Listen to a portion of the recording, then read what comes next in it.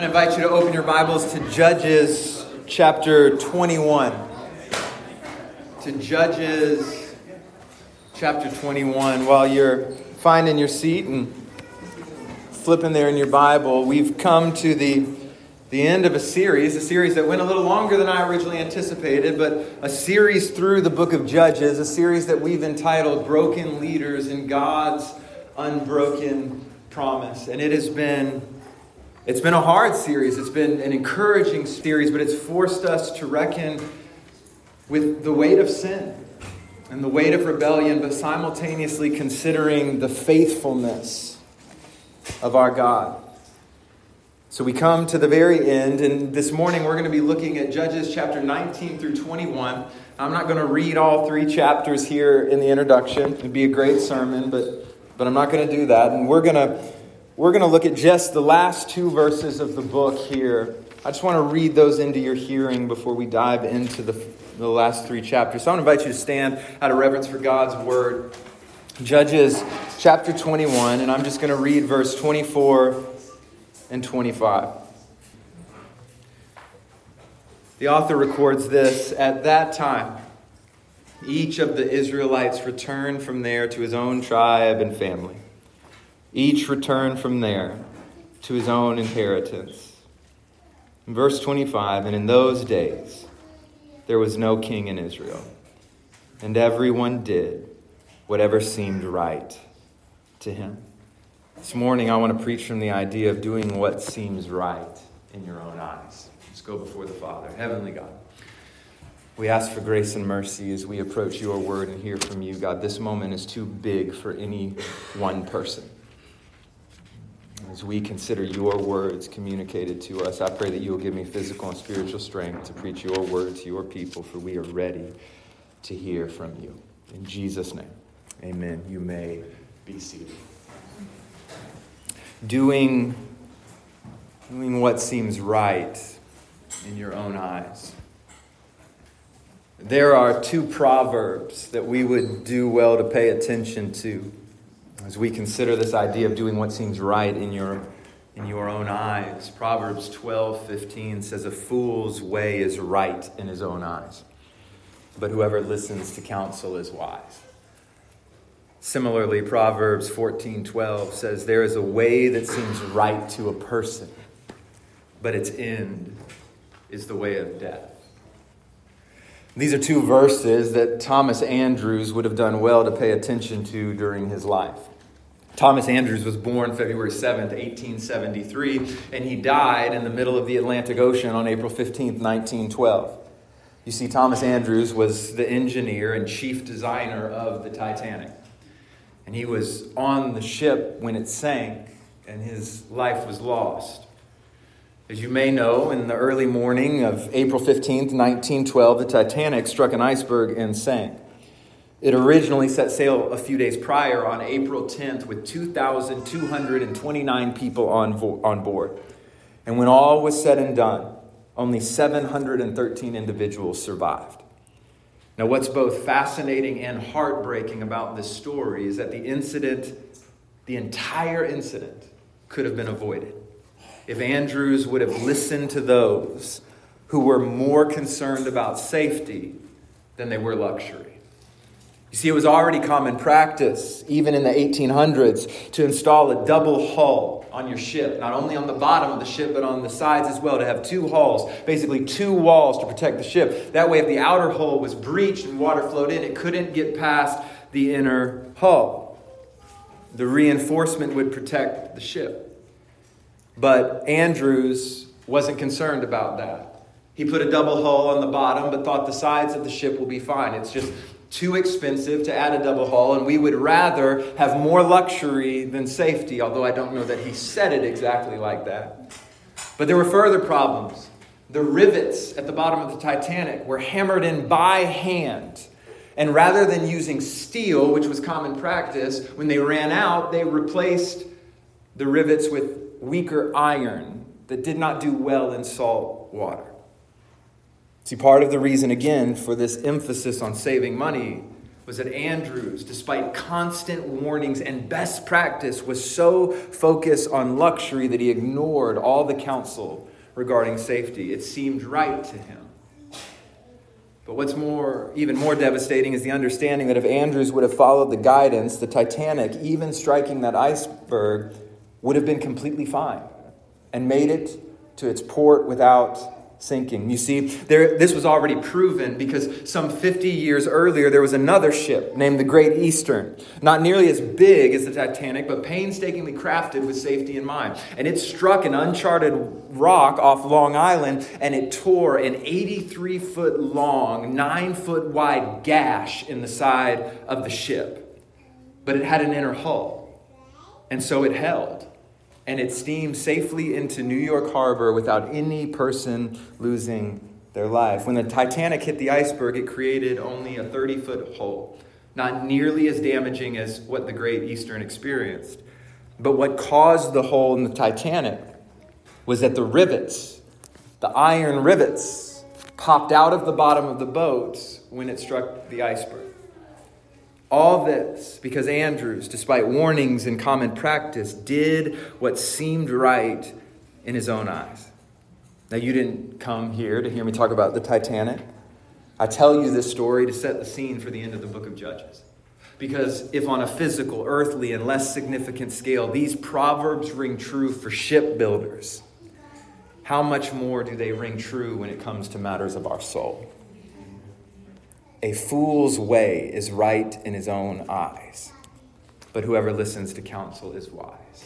There is a way that seems right to a person, but its end is the way to death.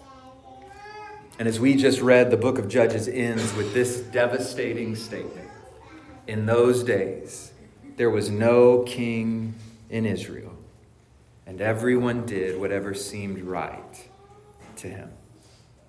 As we mentioned last week, as we come to the end of the book of Judges, we've been in this book for quite a few months now. Broken leaders and God's unbroken promise. We come to the end of the book, and there is no happy ending. There is no grand deliverance for the nation of Israel as the time of the judges draws to a close. And yet, in spite of broken leaders, in spite of sin and rebellion, there is a God who keeps his promises.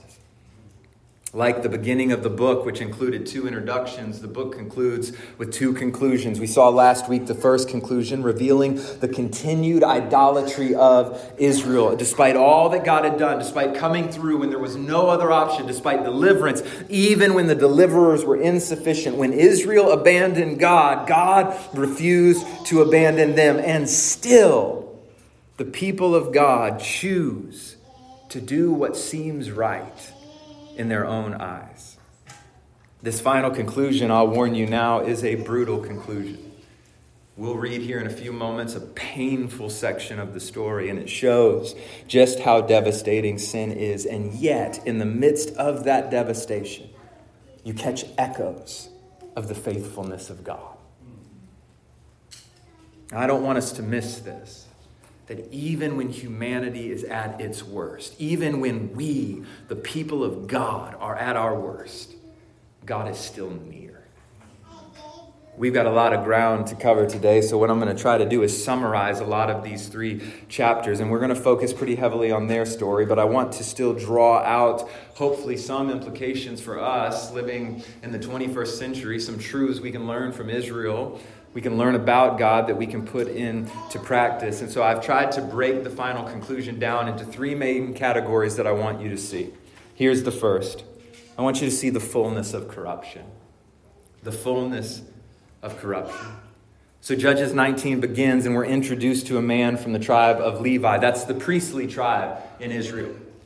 And he's traveling to Bethlehem to retrieve his wife who has been unfaithful to him.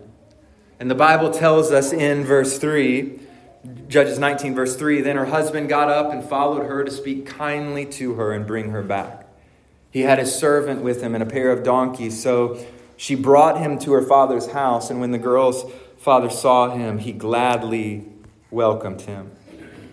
And And so right there at the beginning, we learn a little bit about this Levite. This is a man, we don't know why his wife has left him. We don't know what kind of unfaithfulness, whether it was just desertion, whether it was adultery. We don't know, but you have this man and you get a sense of his character and that he goes and pursues his wife and he pursues her to speak kindly to her and to bring her back. Even his action towards her reveals his affection and his goodness because he takes a servant and he brings 2 donkeys. He's not even going to make her walk back. She gets to ride back home and he goes and pursues his wayward bride. The Levite ends up staying for 5 days at his father-in-law's house. Though the father-in-law wants him to stay longer, after the 5th day, the Levite with his servant, his wife, and his 2 donkeys decide it's time to head home. And so we read beginning in verse 11, when they were near Jebus, and the day was almost gone, the servant said to his master, so they're on their way home. Servant says to his master, please, why not let us stop at this Jebusite city and spend the night here? But his master replied to him, we will not stop at a foreign city where there are no Israelites. Let's move to Gibeah. Come on, he said, let's try to reach one of these places and spend the night in Gibeah or Ramah. So they continued on their journey, and the sun set as they neared Gibeah in Benjamin. So what I want you to pay attention to here is this is a man who is not only lovingly pursuing his wayward bride, this is a man who is trying to be faithful to God. So much so that he won't even stay in a city that's not occupied by one of the tribes of Israel. Why? We'll go back to Joshua 23, beginning in verse 6, where it says, be strong and continue to obey all that is written in the book of the law of Moses, so that you do not turn from it to the right or to the left, so that you do not associate with the nations remaining among you. This is a man who cares so much about faithfulness that he will not associate with the nations who are not of the tribe of Israel, because God has commanded him to do so. This Levite, being faithful to what Israel had forgotten, refused to associate with nations, even to the point that he would not stay in one of their cities. Rather, he would inconvenience himself and travel further and later on into the night to find an Israel city. So we got to pause here, draw out a lesson for us here. Here it is. Faithfulness is not always convenient. Faithfulness is not always convenient. Listen, I know that we would probably all nod our heads and agree with that, but I've got to remind you, if you are looking for a Christianity that fits your schedule, that fits your desires and your wants and your needs only, I don't know that we're going to be able to follow the same Christianity. Because the Christianity that Jesus offers is a Christianity that beckons you to come and die, to take up your cross and to follow him, but there to find that you can truly live. Faithfulness is not always convenient. And some of us can testify to that right now in the world that we live in. Standing on the word of God, believing that what God has for us is better, will put us in direct confrontation with the world in which we live. But faithfulness was never meant to be convenient. And here with this Levite, you see a man who is willing to go out of his way to be faithful to what God has called him to be. I don't know, this resonates with me, because if I'm honest with you, there are times where I'm tempted to be faithful when it's convenient. And when it's not, I just want to do what I want to do. Maybe y'all holier than me, so we'll press on. So the Levite presses on, and he arrives at Gibeah. It's in Benjamin, one of the 12 tribes, the tribe of Benjamin. And as is customary, he goes and he sits in the city square. You see, the people of God were to be marked by their hospitality. So if there's someone sitting in the city square, what would have been customary would be for someone from the city to come out, say, hey, what are you doing here? What do you need? Come and stay with us. And as they sit there, no one comes. So you already start to get the indication that something is a little off with the tribe of Benjamin. It's late in the evening when a man comes back into the city. He's been working out in the fields. So he's probably not a very wealthy man. Probably not high to do in society in Benjamin, but he spots them and offers them a place to go. And he, like the Levite, was originally from Ephraim, and so he opens his home. And that night would be a devastating night for the Levite and his bride. And the story picks up in verse 22, and this is what I mentioned a moment ago. Just be warned, it's painful to read. And so we read Judges 19, beginning in verse 22, while they were enjoying themselves, all of a sudden, wicked men of the city surrounded the house and beat on the door. And they said to the old man who was the owner of the house, "Bring out the man who came to your house so that we can have sex with him." And the owner of the house went out and said to them, "Please don't do this evil, my brothers. After all, this man has come into my house. Don't commit this horrible outrage here. Let me bring out my virgin daughter and the man's concubine now. Abuse them and do whatever you want to them. But don't commit this outrageous thing against this man." But the men would not listen to him. So the man seized his concubine and took her outside to them. They raped her and abused her all night until morning. At daybreak, they let her go. Early that morning, the woman made her way back as it was getting light, and she collapsed at the doorway of the man's house where her master was. And when her master got up in the morning, opened the doors of the house, and went out to leave on his journey, there was the woman, his concubine, collapsed near the doorway of the house with her hands on the threshold. See, the author records these details because he wants the readers to understand the full corruption of the people of God. What these men did was wicked, but even more, what the owner of the house did was wicked. In a book that intentionally highlights the worth, the value, the purpose, the necessity of women in the people of God, he is willing to throw his own daughter and another man's wife to these wicked men. It was not good, it was not right, it was continued wickedness. But I don't want you to miss this. Does this story sound at all familiar to you? You see, the author tells this story in such a way that it intentionally mirrors the story of Sodom and Gomorrah. The epitome of wickedness in Genesis 19. You remember that story, don't you? One commentator, Miles Van Pelt, he was helpful as he pointed out 10 similarities between the story. First, travelers arrive at a town in the evening. Second, a host urges the guests not to spend the night in the town square. Third, the host is a sojourner, not a native of the city. Fourth, all the men in the city surround the house. Fifth, the men of the city make the same demand of the host. Genesis 19:5, bring them out to us that we may know them. Judges 19:22, bring out the man who came into your house that we may know him. The host, number 6, the host goes out to the men in the city and leaves the visitors in the house. Number 7, the host pleads with the men of the city not to do this wicked thing. Genesis 19:7, I beg you, my brothers, do not act so wickedly. Judges 19:23, no, my brothers, do not act so wickedly. The host, number 8, the host offers 2 women as a substitute for the men. Genesis 19:8, do to them as you please. Judges 19:24, do with them what seems good to you. Number 9, the men of the city do not want the women as a substitute. But number 10, all the inhabitants of the city, as we will see, are eventually destroyed, and the city is burned with fire. The author wants you to think. Do you remember those wicked Sodomites back in Genesis 19 that God destroyed? At the end of Judges, his own people are just as corrupt. Now, I'll be honest with you, church, as I was reading this, I found myself asking the question, how does it get this bad? Like, how does it get this bad?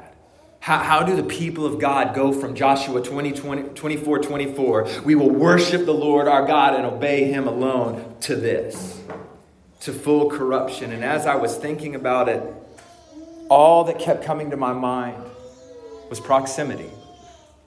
I kept thinking proximity.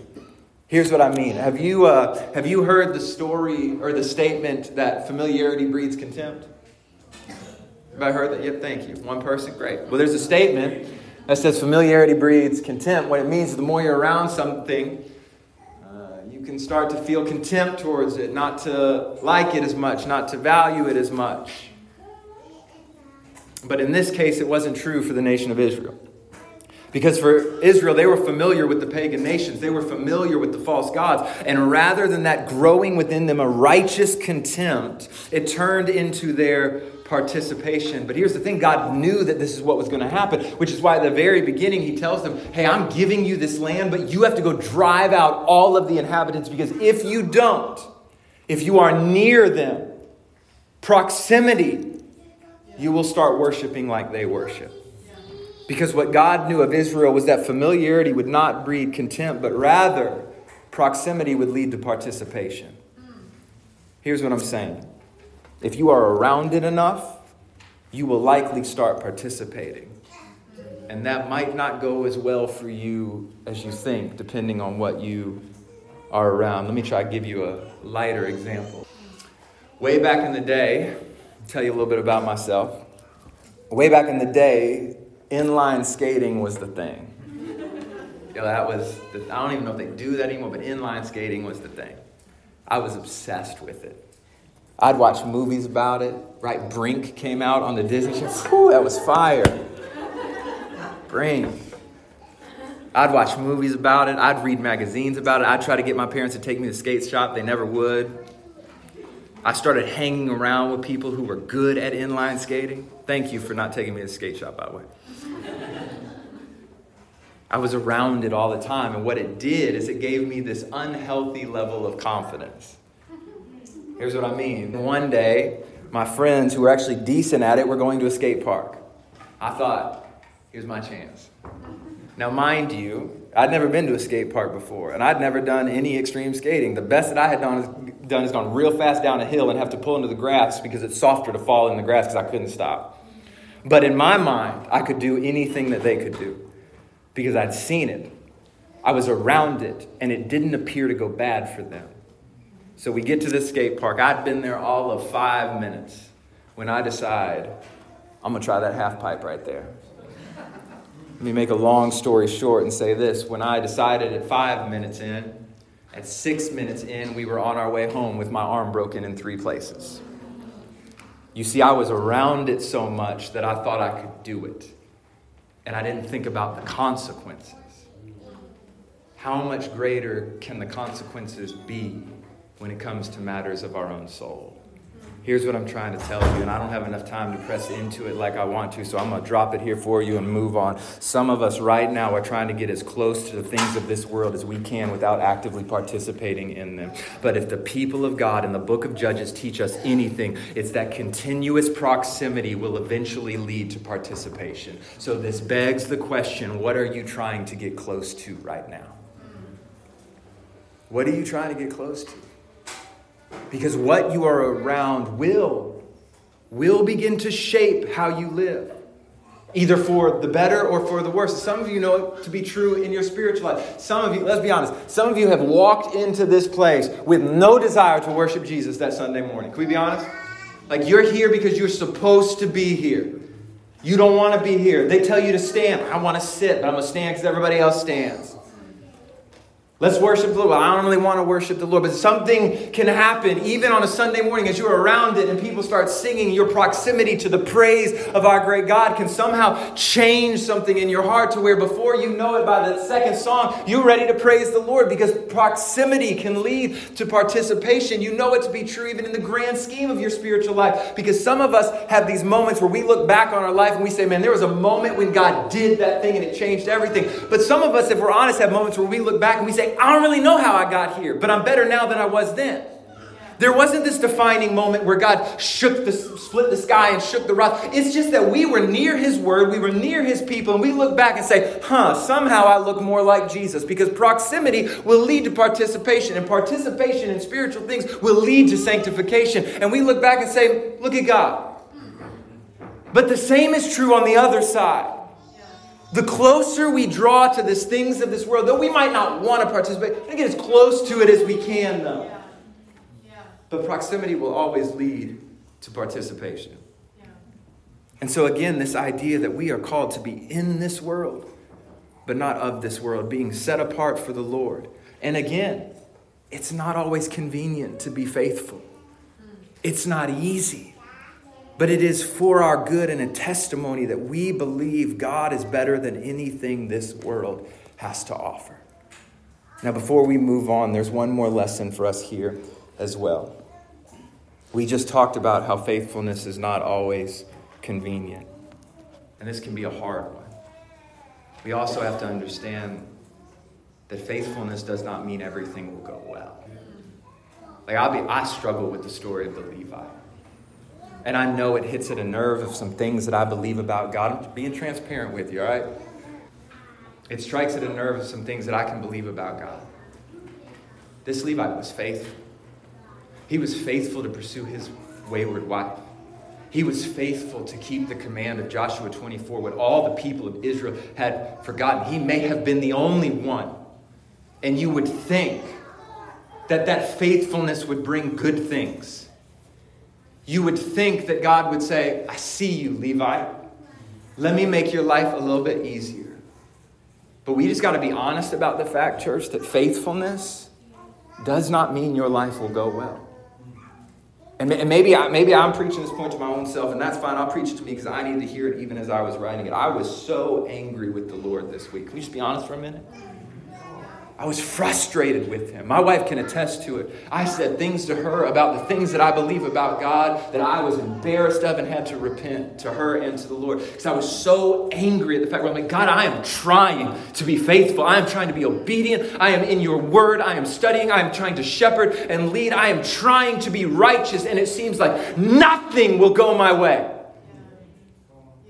And I had to remind myself of the truth that this text is positioned to teach us that God never promised that it would be easy when we are faithful. But he always promised that he would be there and that he would be present and good. And when the circumstances aren't, God is. So chapter 19 ends in a very dramatic way. After the Levite picks up his murdered bride with hands on the threshold because she didn't survive, he travels the rest of the way home. He still takes his bride home. And when he gets home, he cuts her body into 12 pieces and sends them to the 12 tribes throughout Israel. And this leads to the final 2 chapters, and here's what I want you to see. Not only the fullness of corruption, but the festering of sin. Chapter 20 begins and we read this. All of the Israelites from Dan to Beersheba and from the land of Gilead came out, and the community assembled as one body before the Lord at Mizpah. So those locations are given to show you that people came from the far north, the far south, the far east. All of Israel came and gathered at Mizpah. And the leaders of all the people, it says, and of all the tribes of Israel presented themselves in the assembly of God's people, 400,000 armed soldiers. The Benjaminites heard that the Israelites had gone to Mizpah. And the Israelites asked, tell us, how did this evil act happen? So let me summarize. Israel gathers and they ask the Levite, what is going on? It's a strange thing to receive a body part in the mail. And so they gather and they say, what happened? And the Levite explains everything that took place in chapter 19. He explains that one of our tribes, Benjamin, did this. And all the people are rightly outraged. And the law is clear. The Old Testament law is clear here. Deuteronomy 21:9. You must purge from yourself the guilt of shedding innocent blood, for you will be doing what is right in the Lord's sight. There was one option and one option alone for the tribes of Israel. Remove that tribe. There should have been 11 tribes of Israel at that moment. The tribe of Benjamin is to be removed from the tribes of Israel. They are now cursed. And so the 400,000 warriors of Israel will now go to war with the roughly 27,000 warriors from Benjamin. Now, before they leave Mizpah, the men of Israel make a vow. We see it in Judges 21, verse 1. So, backtrack, Judges 20 tells the story. Judges 21 retells the story in greater detail. That's common in a lot of Old Testament writing. You see it in Genesis 1 and Genesis 2. It's a retelling of the story. It's the same thing that happens here. Genesis 20 tells the story. Judges 20 tells the story. Judges 21 retells it with greater detail. But we read of this vow in 21 verse 1. It says, the men of Israel had sworn an oath at Mizpah that none of us will give his daughter to a Benjamite in marriage. Seems trivial. If you're about to go kill them all, why are you worried about giving your daughters to them? But they make that vow. So they travel then to Bethel. And they ask the Lord, who should lead us in this battle? And similar to the beginning of Judges, do you remember which tribe was chosen to lead the battle in Judges 1? That's okay. I don't expect you to. It was Judah. And so once again, Judah is tasked with driving out the Canaanites. Oh, wait. They're tasked with driving out their own people. Again, leading us to see that the author is not only now comparing them with Sodom, he's now comparing them to Canaan. So they all go out that first day, led by Judah, to Gibeah, and they fight. 400,000 soldiers fight against 27,000, and the tribe of Benjamin wins. Kills 22,000 of the men of Israel. And so Israel retreats, and they go back to Bethel, and they again ask the Lord if they should fight the next day. And God says, yes, go fight again. And this time they go and they fight, and they lose. 18,000 men in another defeat. And so broken, Israel returns to Bethel. This time they fast and they pray and they sacrifice to the Lord, and they ask if they should go and fight the Benjaminites again. And the Lord says in Judges 20 verse 28, fight, because I will hand them over to you tomorrow. This time they come up with a different plan. And so the plan is, rather than making a full frontal assault against Gibeah, they're going to run up to attack them, but then they're going to immediately retreat and try to draw them out. And they'll have men stationed on the sides ready to ambush. And so when they draw Gibeah out, those men will go into the city, and they have one job: kill, destroy, and burn everything. And once the city starts burning, the smoke will be an indication to Israel to stop running and to turn and fight. But because now Gibeah will have nowhere to retreat to. And that's the plan. And it works. But I want to be clear, it doesn't work because they came up with a great plan. It works because the Lord said, I will hand them over to you tomorrow. They chased the remaining Benjaminites who were fleeing. And when all was said and done, out of the entire tribe of Benjamin, only 600 men from the tribe remained. But this presents a problem, because all of them had to be destroyed according to the law. That might seem harsh to you, but all of them are indicted because of what happened to this woman, and all of them are guilty, and all of them should have been destroyed. There was to be no trace of the tribe that sinned so wickedly. But as you could guess, the nation doesn't do that. And look at Judges 21, verses 6 and 7. It says, but the Israelites had compassion on their brothers, the Benjaminites. And they said, today a tribe has been cut off from Israel. What should we do about wives for the survivors? We've sworn to the Lord not to give them any of our own daughters as wives. You see, they didn't want to lose a tribe.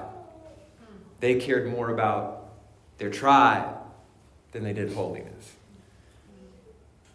That's a sermon that would preach.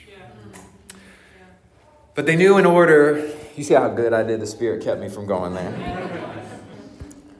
They didn't want to lose a tribe, but they knew in order for the tribe to survive, those 600 men would need wives. But the problem was, when they called the people together, they made a vow that no one would give them wives. And there are no women left in Benjamin. So they come up with a plan. And they say, let's do this. When we called the people to gather together to fight, was there anybody that didn't come? Any towns that didn't show up? And as it turned out, there was one town, Jabesh Gilead, who did not come when they gathered at Mizpah to hear from the Levite what had happened to his wife. And so they decide, let's do this. Let's go there to their town, kill all their men, all their wives, all the children, and take anyone who is still a virgin. And so when they did that, they found 400 virgins in the town. So they took the virgins, called for a peace with Benjamin, and gave them 400 women. That's wickedness. That wasn't sanctioned by the Lord. Like sometimes people read this, but look how wicked God is. God's not the wicked one. God's the one who's putting up with a wicked people. They kill an entire town and take 400 virgins and they give them to the Benjaminites. But there was a problem. There were 200 left who did not have wives. And they couldn't give their own daughters as wives. They made a vow. So another plan. Here's what they decided. Coming up in Shiloh, there's going to be a festival for the Lord. So what we'll do is we'll send those men from Benjamin. And when the women come out and dance in praise to the Lord, we'll give them permission to go steal the women. To take 200 women for themselves. But it gets worse. Because the tribe said, And then when those tribes who Benjamin steals the women from, when they come and ask us to help, what we'll say to them is, hey, this is good news. You didn't actually give your daughters to them, so you didn't break your vow. So let's just let Benjamin have them. Are you starting to see how not dealing with sin leads to more sin? How not doing what God has called you to do, it won't go away. Like you can't sweep your sin under the rug. How when we allow even a little sin to remain, it can cause damage beyond what we can think or imagine. But here's the thing. I'll show it to you. I briefly mentioned it earlier. But the conflict was initially between Benjamin and Judah. Do you remember? Judah was to go first. That was significant. The Lord was telling us something. It was symbolic. And if Judah would have eliminated Benjamin, they would have prevented the pain that was to come. Because you see, the tribe of Benjamin, which should have been eradicated, would later become one of the greatest hindrances for Israel when a monarchy was established. Because do you remember when Israel did want a king? There's going to come a point right after Judges where they go and whine to Samuel, the prophet.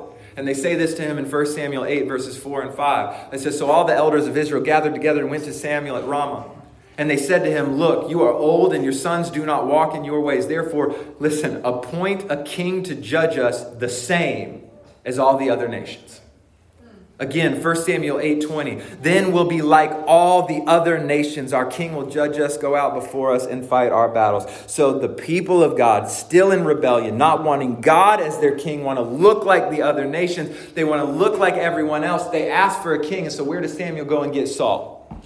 From the tribe of Benjamin.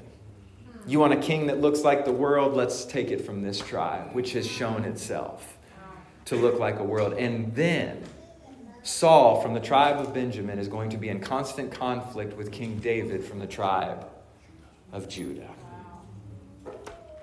The same conflict in Judges 20 would persist into a conflict between two kings in the nation of Israel. All because sin was allowed to fester. So here's the lesson. I think it's clear. Deal with your sin. Listen to me. Every Sunday, we come in this place and we take communion. We do that intentionally every Sunday because we think it matters. We believe that there's grace in taking communion. But one of the stipulations of communion is deal with your sin before you come. Here's the thing. God's not asking you to jump through hoops. He's not asking you to practice aesthetic practices. He's not asking you to condemn yourself or shame yourself. He is simply saying, confess your sins. And I am faithful and just to forgive you of your trespasses and to cleanse you from all unrighteousness. And please hear me. One of the great lies that Satan attempts to lead us astray with is this idea that you have to carry your sin for a while. Come on, y'all know it's true. Some of you have sinned and felt the conviction of the Holy Spirit 30 seconds after you sin. But you tell yourself, well, I just did it. I can't ask God for forgiveness right now. I got to shame myself a little bit. I got to condemn myself a little bit, right? That's not from the Spirit. The Spirit's the one who convicted, who says, bring it to the Father. He is good. He is faithful. He will forgive. And Satan says, no, hold on to it. Because he knows that if it's allowed to fester, it will destroy more and more and more. Brothers and sisters, there is no condemnation for those who are in Christ Jesus. For the law of the Spirit of life has set you free from the law of sin and death. And what you could not do, Christ did. You don't have to carry your sin as if his death wasn't sufficient, as if his grace isn't greater.